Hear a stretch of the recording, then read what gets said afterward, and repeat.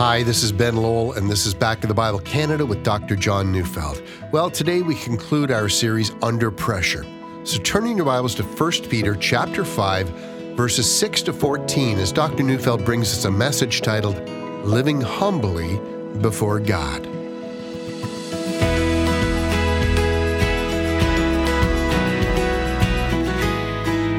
How does one bring a letter written to suffering Christians to a close? Indeed, what does one say to Christians who are going through a great many difficulties, and after the letter has been read to their churches, the difficulties just carry on? Of course, these were not the only believers to have experienced that. Many a believer has cried out to God during hardships, and God has been there, but the hardships weren't taken away. It is a troublesome myth, propagated by some that are both unwise and dangerous, that all you need to do is have the right kind of faith, and then all your troubles simply disappear. Read through the list of Hebrews 11, that wonderful chapter about the heroes of the faith and those that have gone before us. Do you remember verses 35 to 38, what it taught about those remarkable men and women? The passage says some were tortured, refusing to accept release so that they might rise again to a better life. Others suffered mocking and flogging, and even chains and imprisonment. They were stoned, they were sawn in two, they were killed with a sword. They went about in skins of sheep and goats, destitute, afflicted, mistreated, of whom the world was not worthy, wandering about in deserts and mountains and in dens and in caves of the earth. So much for just pray about it and all your troubles will just go away and you're going to be rich and disease-free and generally doing quite well. Those who teach such myths destroy the faith of many. It's just not true. And of course, a careful study of 1 Peter, as we have done, is going to disabuse us of all such notions. And furthermore, how quickly we forget that our Lord and Savior was a man of sorrows, much acquainted with grief. He was so disfigured that men hid their faces from him. He was despised and rejected. We esteemed him not. Did we think that when Peter wrote 1 Peter chapter 2, verse 21, that we've been called to follow in Christ's steps, that in the end, we would not have to walk the road of suffering? Have we, in spite of the plain testimony of Scripture, come to the opposite, the lie, that we will live in peace and tranquility? And are we shocked when that lie is found to be what it truly was, a lie? And so as Peter seeks to close out this very important letter to the churches, he leaves his readers with three important imperatives, that is, commands. The first is the command to be humble. The second is to be watchful, and the last is to resist the devil. And after Peter has given the last command, he gives a promise. We'll get to that. So let's take the commands one at a time. We begin with 1 Peter 5, 6, and 7. Humble yourselves, therefore, under the mighty hand of God, so that at the proper time he may exalt you, casting all your anxieties on him, because he cares for you. Peter has already directed Christian pastors to be humble, and he's warned them that God opposes the proud. Now Peter moves from humility that's demanded of us in relationship to one another, now to a humility that's demanded of us in relation to God. Humble yourself before God. Humble yourself under the mighty hand of God. And the fact that Peter begins with the word therefore, that's significant. He's been quoting Proverbs that God opposes the proud. And therefore, if we are to be humble, we have to humble ourselves before God, and we're going to have to acknowledge God's wisdom in all the events of our lives. See, there are all manner of unexpected events in every life, but we'll have to accept that God's sovereign over those things. I know the suffering that believers sometimes go through may lead to questions about God's dealings. But are we really wiser than He? Do we really understand what's required for the best possible eternity? Or should we humble ourselves and admit that God knows better than we do? Humble yourself before God. Do it. Stop the arrogant attitudes. Know who knows best about your life. And with that command comes a promise. And by the way, you might want to take note of that. So many of the commands in the Bible are connected to promises. Indeed, it is the promises that often give us the ammunition that's necessary to obey the commands. And what's the promise here? Well, it's simply that at the proper time, or in the time when God deems it best, He will exalt you. Now, that exalting, well, it can happen in this life or in the life to come. If it happens in this life, we can believe that God will deliver us from our enemies, Or God may choose to increase our wisdom as we go through difficult times, or he may give us a deeper communion with himself. Sometimes he even increases the footprint of our ministries, giving us opportunities to reach more people than ever before because of what we've suffered. But of course, always, always, always, God will exalt us in eternity. We may not know it yet, but faithfulness in the face of suffering bears an eternal reward. And given that reality, knowing those things are true, we need to humble ourselves before God. Stop thrashing about. Stop blaming. Stop trying to counsel God on how you think he should go about his business. Humble yourself, accept his wisdom. And we mustn't pass verse 7 by. Cast your anxieties on him. And to cast means to throw. Take everything about which you're deeply worried and throw it onto the Lord. All your concerns, all the things about tomorrow, about which you're very anxious right now, all the possible negative scenarios that keep going back and forth in your mind, the things that keep you from sleeping at night. Say to the Lord, I can't control these things. You can. And notice that verse 7 also contains a promise. He cares for you. He's deeply concerned for you. He loves you. You're always on God's mind. He's always arranging all things for your long-term good. And so we have the first command from Peter, humble yourself, accept God's wisdom as you pass through the fire of suffering.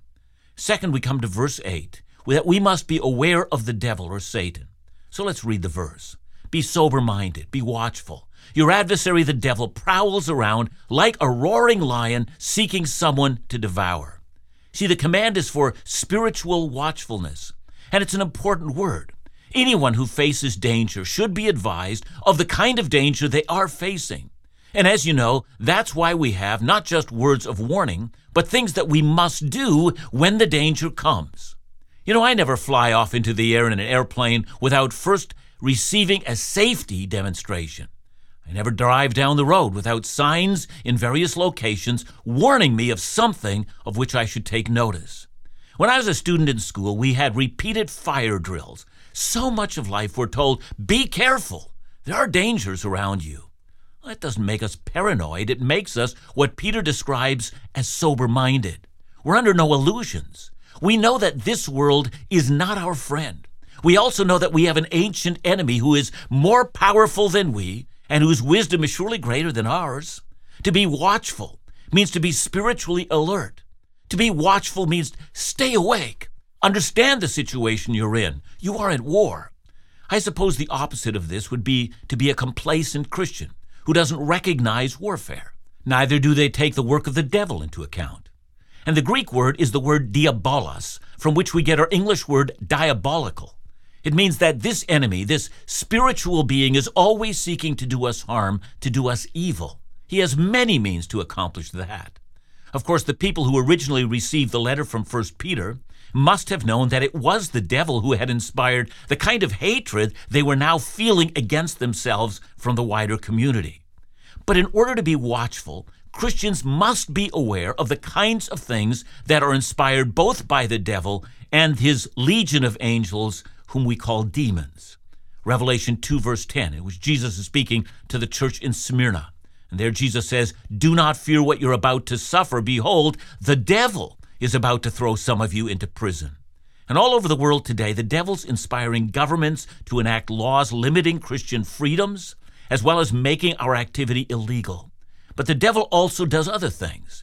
1 John tells us that, false prophets, false teachers are inspired by the devil. They come to deceive gullible Christians so that they might follow them. And I find that fascinating. I ran into someone the other day. He says he listens to me daily. He also listens along with a relative. But the relative, he said, also listens to the Word of Faith teachers at the same time. They say, I'm good, the Word of Faith teachers are good as well. They take no concern whatsoever that we're saying exactly the opposite. And see, here's what the devil does. He loves gullible Christians who do not have a sense of discernment. Now, we could go through a number of other scriptural passages about the activity of Satan. He inspires malicious speech against believers. He fans violent anger, hatred. In the case of demon possession, he even causes bizarre and harmful behavior. And the command to believers is that we must be aware of what's going on. Don't be naive. But let's get personal. I found throughout the length of my ministry that, whenever I've led someone to faith in Christ, the following week, I've received the harshest criticism that I receive in my ministry. I came to the point in time where I learned to expect it, and then I began to pray earnestly about it. I recognized I was a target. That's what Peter says. Be sober-minded and be watchful.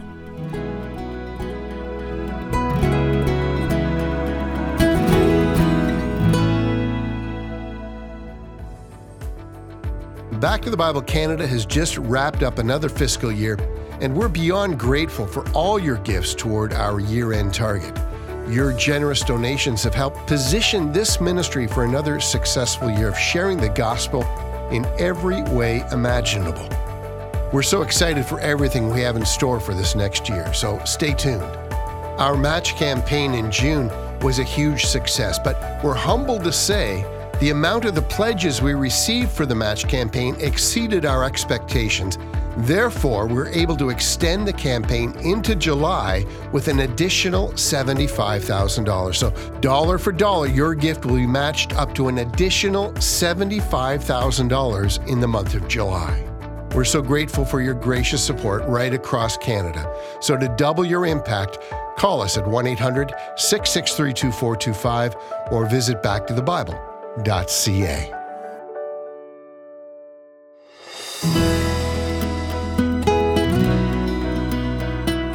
The last command from Peter borrows on an earlier one.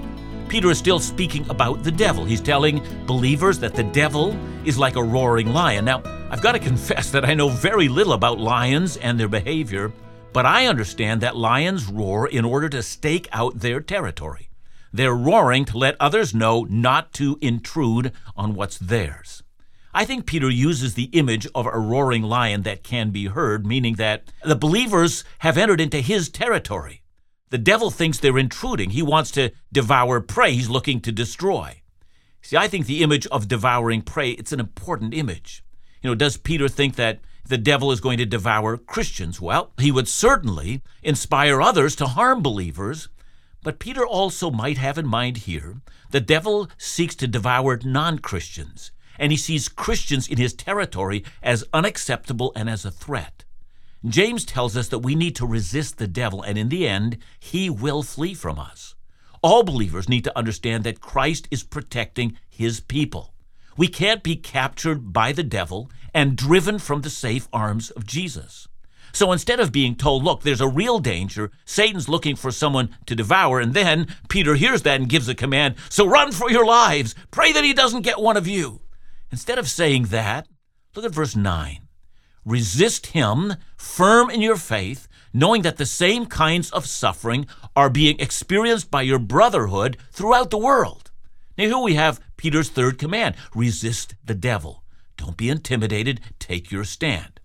And given that Peter then adds that we know that the same kinds of suffering his readers are undergoing are also being experienced by other Christians in various places, well, we can be fairly sure that the work of the devil that Peter has in mind here is the work of either influencing lawmakers, making some aspect of the Christian faith illegal, or in a local community, inspiring irrational hatred against Christians.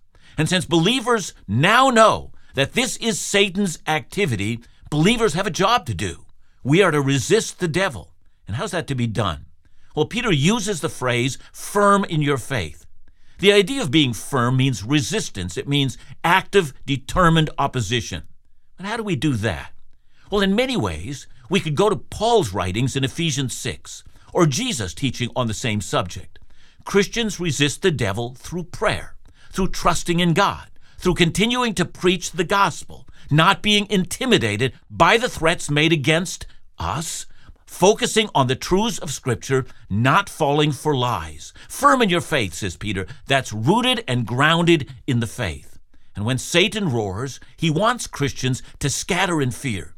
Get out of my territory, he says. Don't you dare win anyone to Christ. They're my prey. They're my victims. Don't you know by my roaring that I have power to harm you as well? What if we don't listen to him?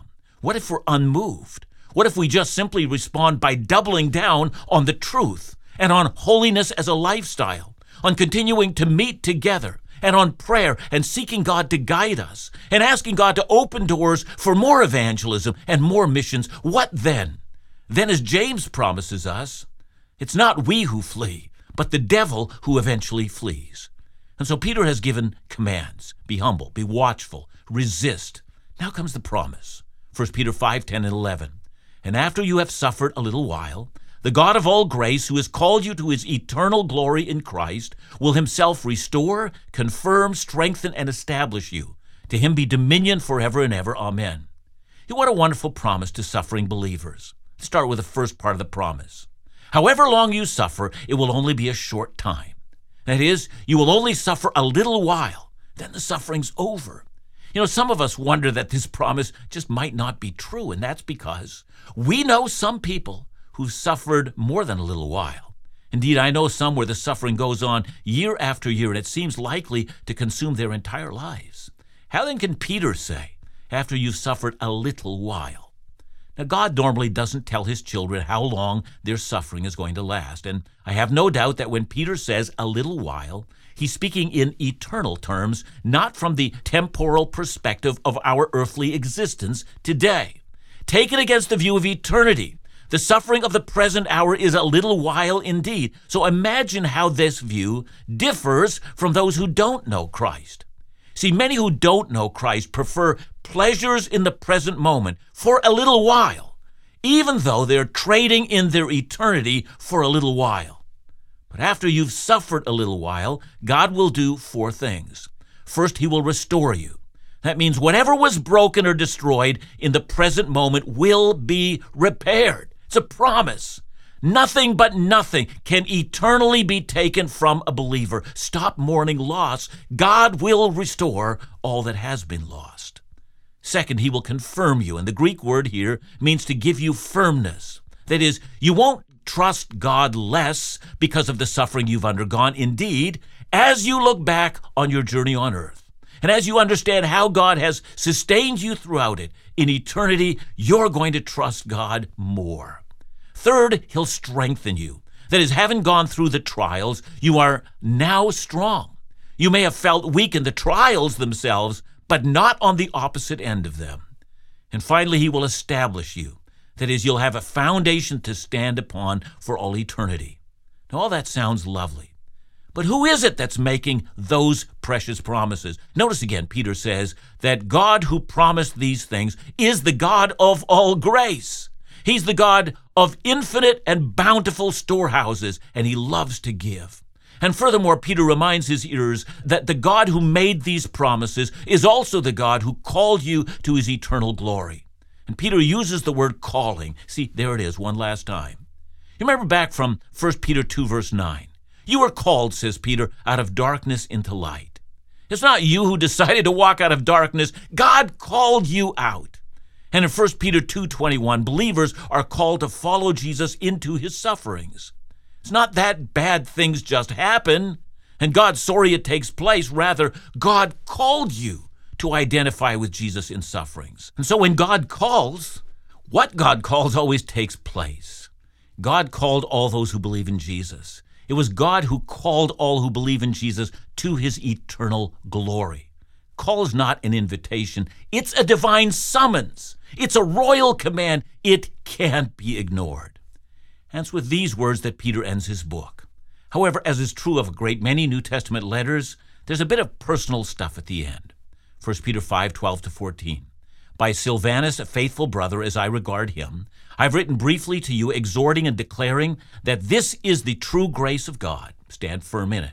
She who is at Babylon, who is likewise chosen, sends you greetings, and so does Mark, my son. Greet one another with a kiss of love. Peace to all of you who are in Christ. Notice that Peter mentions Silvanus. He's Silas, the missionary companion of Paul on his second and third missionary journeys. We get a sense then that the apostles and their associates were all aware of each other. Silas not only accompanied Paul, he was intimate with Peter as well. And furthermore, Silas was well known in the wider Christian community. He was known as a faithful man who could be trusted. And Peter is saying that he's sending this letter of 1 Peter to the Christians, and he's giving it to Silas, who's going to deliver it and read it to the churches. And the reason they can know that it's an authentic letter and not a fake one is that Silas is the brother delivering it. He's to be trusted. 2 Peter mentions greetings from the church in Rome. The church is called she, and Rome is called Babylon. Why is that? Because in the Bible, Babylon became a symbol for all that causes God's people to suffer. I think Peter wanted to emphasize that not only are there believers in Asia who are suffering, believers are suffering in Rome as well. And they're one family. And furthermore, remember, there's a church of Jesus in Rome, in the heart of Babylon, doing business there. Finally, Peter mentions Mark, and he calls him my son. Yep, that's the same Mark that first dropped out of the first missionary journey of Paul and Barnabas, but now Mark is known as a faithful brother. Church tradition teaches us that Mark wrote the Gospel of Mark under the supervision of Peter. And then Peter ends, not with a throwaway line, but a poignant reminder of the truth that he's been stressing throughout the letter. He says, peace to all who are in Christ. So it's clear that peace can't mean the absence of conflict, or the absence of suffering, or the removal of all the enemies who hate the gospel. But peace is the peace that truly matters. It's peace with God. It's all barriers between believers and God are taken out of the way. This is the only thing that truly matters. Let the world rage. Let Rome persecute. Let the devil roar. We will not fear. For we are the people of God, purchased by Christ his Son. And through Christ we have peace with God. Peace to all who are in Christ.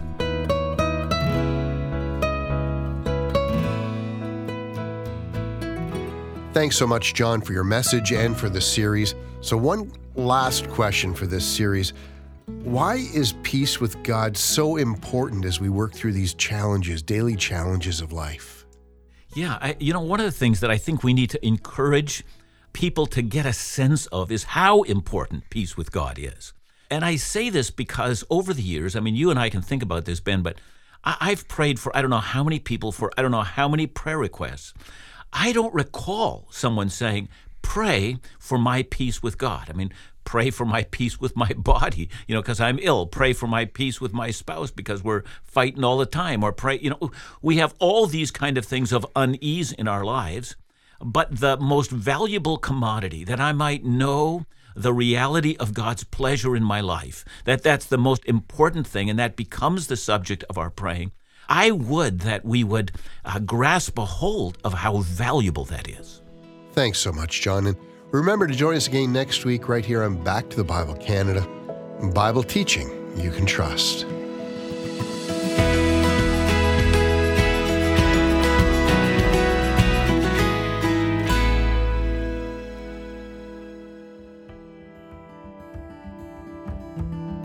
We've all been guilty of taking for granted that God's Word is always the perfect Word and available to us at all times. That's why we wanted to share with you an amazing book that will surely lift your thinking towards Bible reading for the better. It's called Before You Open Your Bible by Matt Smethurst.